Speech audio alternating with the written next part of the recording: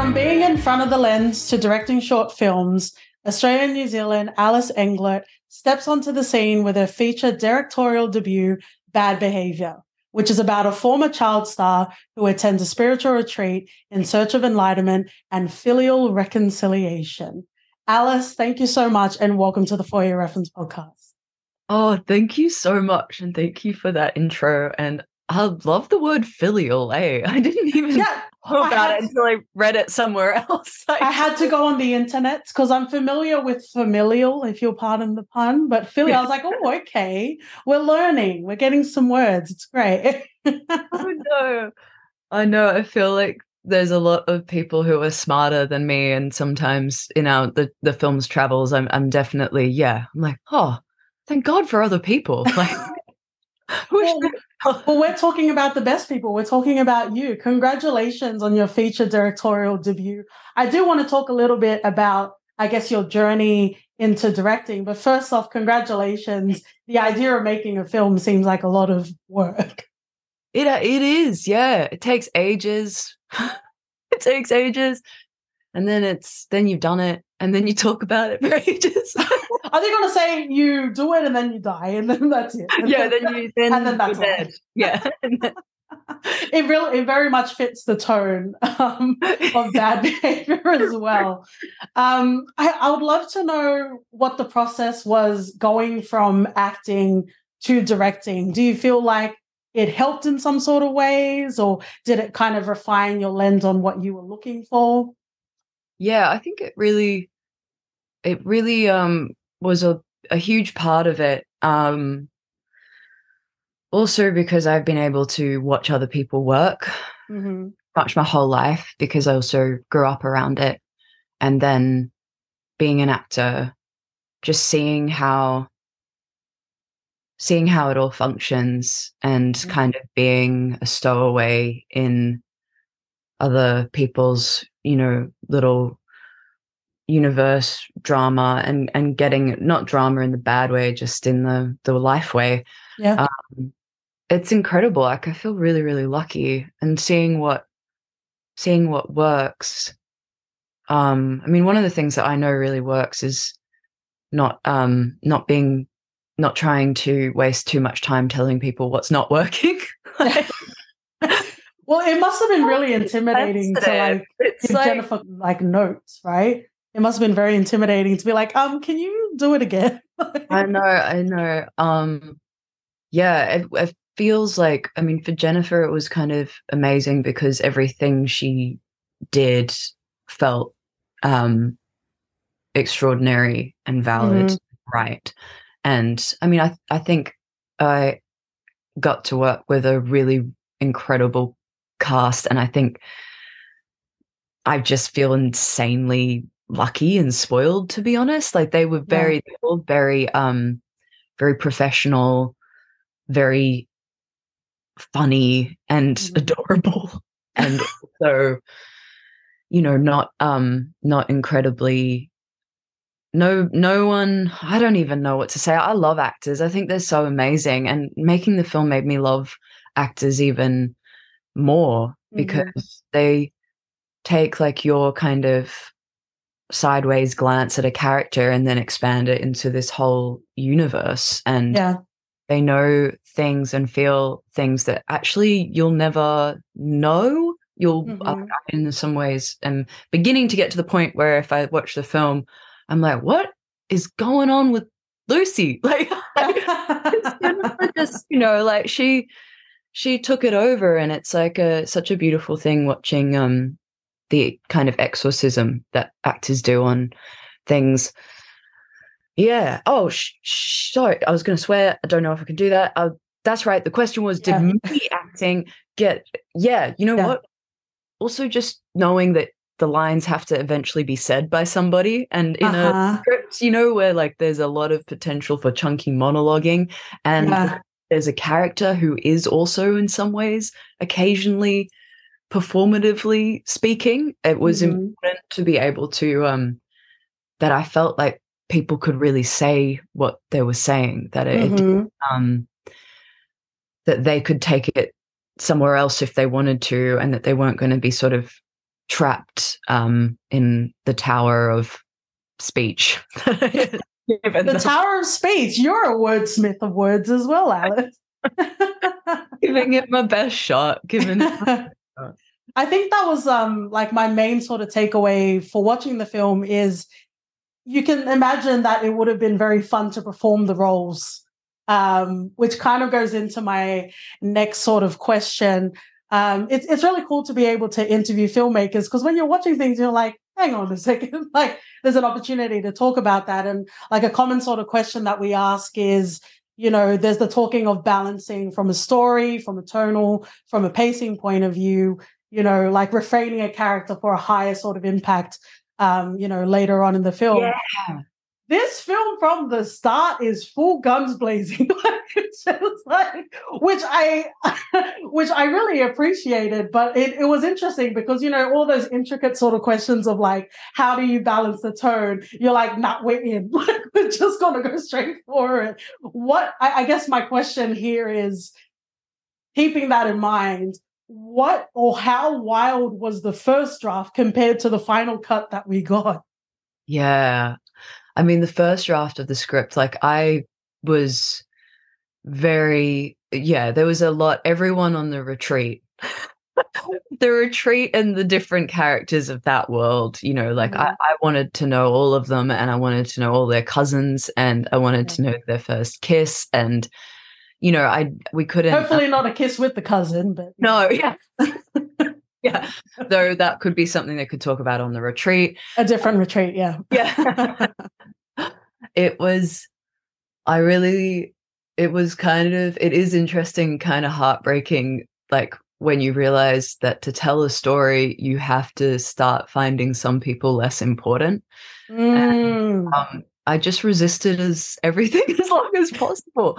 You know, it was just an experiment. I really wanted to just see how I didn't feel like it was going to work for me if some people didn't know who their character was while we were shooting, because if the camera was on them, you know, I didn't want them to feel caught out. I knew that there was the way that Lucy was feeling. I knew that the way the retreat would feel. We did need for all the characters to know why they were there and like where their politics were on what's happening at the retreat. Yeah. How aware of it or how completely in their own experience they were. So basically I was obsessional and indulgent about everybody. And then, and then edits were done and now you get the much more consumable, digestible, you know, version of it. But release the Englert cut. But it was like, yeah, I loved it though, because you can feel, or at least I hope you can, like, I think you can get away with having the sense of real people, with having like a good character description because the casting was so much fun. Like, yeah. People are talented if you give them a character brief that doesn't just say like busty mid-30s, like, hello. You know, but yeah, also I'd love to be called. Yeah, I'd love to be reduced to that as well. But unfortunately, quite flat. But flat 29-year-old. But I think we've got our duo. We've got this. Let's take it on the road, Alice. Musty 30s. Oh my god. Yeah, you're right. You're right. We did it. We did a thing. We did the thing. I also love how you're burying the lead as well, because you're talking about all of these great actors and you're a part of it as well. I definitely want to talk about the dynamic between mother and daughter, but I also want to hear about what was it like? Was it you just couldn't resist? You needed to be like in front of the camera as well? What was that like?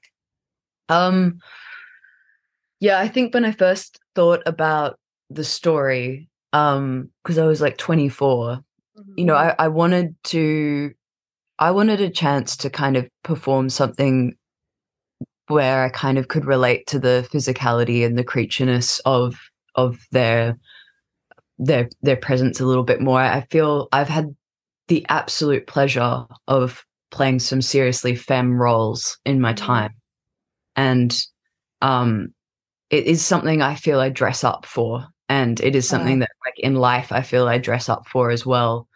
And I love, as opposed to being, in my own self, I don't mind dressing up for it and being it. I can feel it, but for me, it's it's beautiful. I love it. It's not the only temple I want to make offerings at. It's part of the parts that make us who we are. Exactly. But it's not wholly who we are. I get it.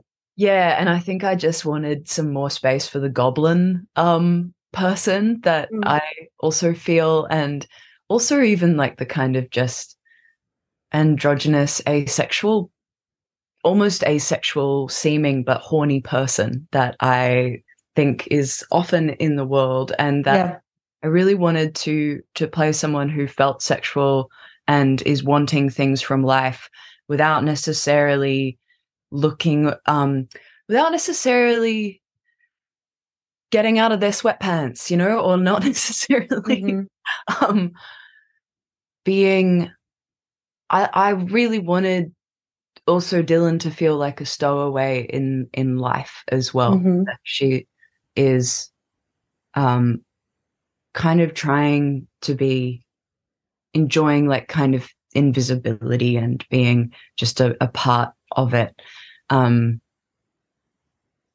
I feel, there's, because she gets to see things and watch and feel the world, and I liked that, and I really wanted to be a part of it, and so I just kept saying, like, and I'm gonna play Dylan, and seeing if people would, like, tell me not that I wasn't allowed, and then nobody did. So I got to the point where I was like, oh no, I will have to do it. I will definitely do it now.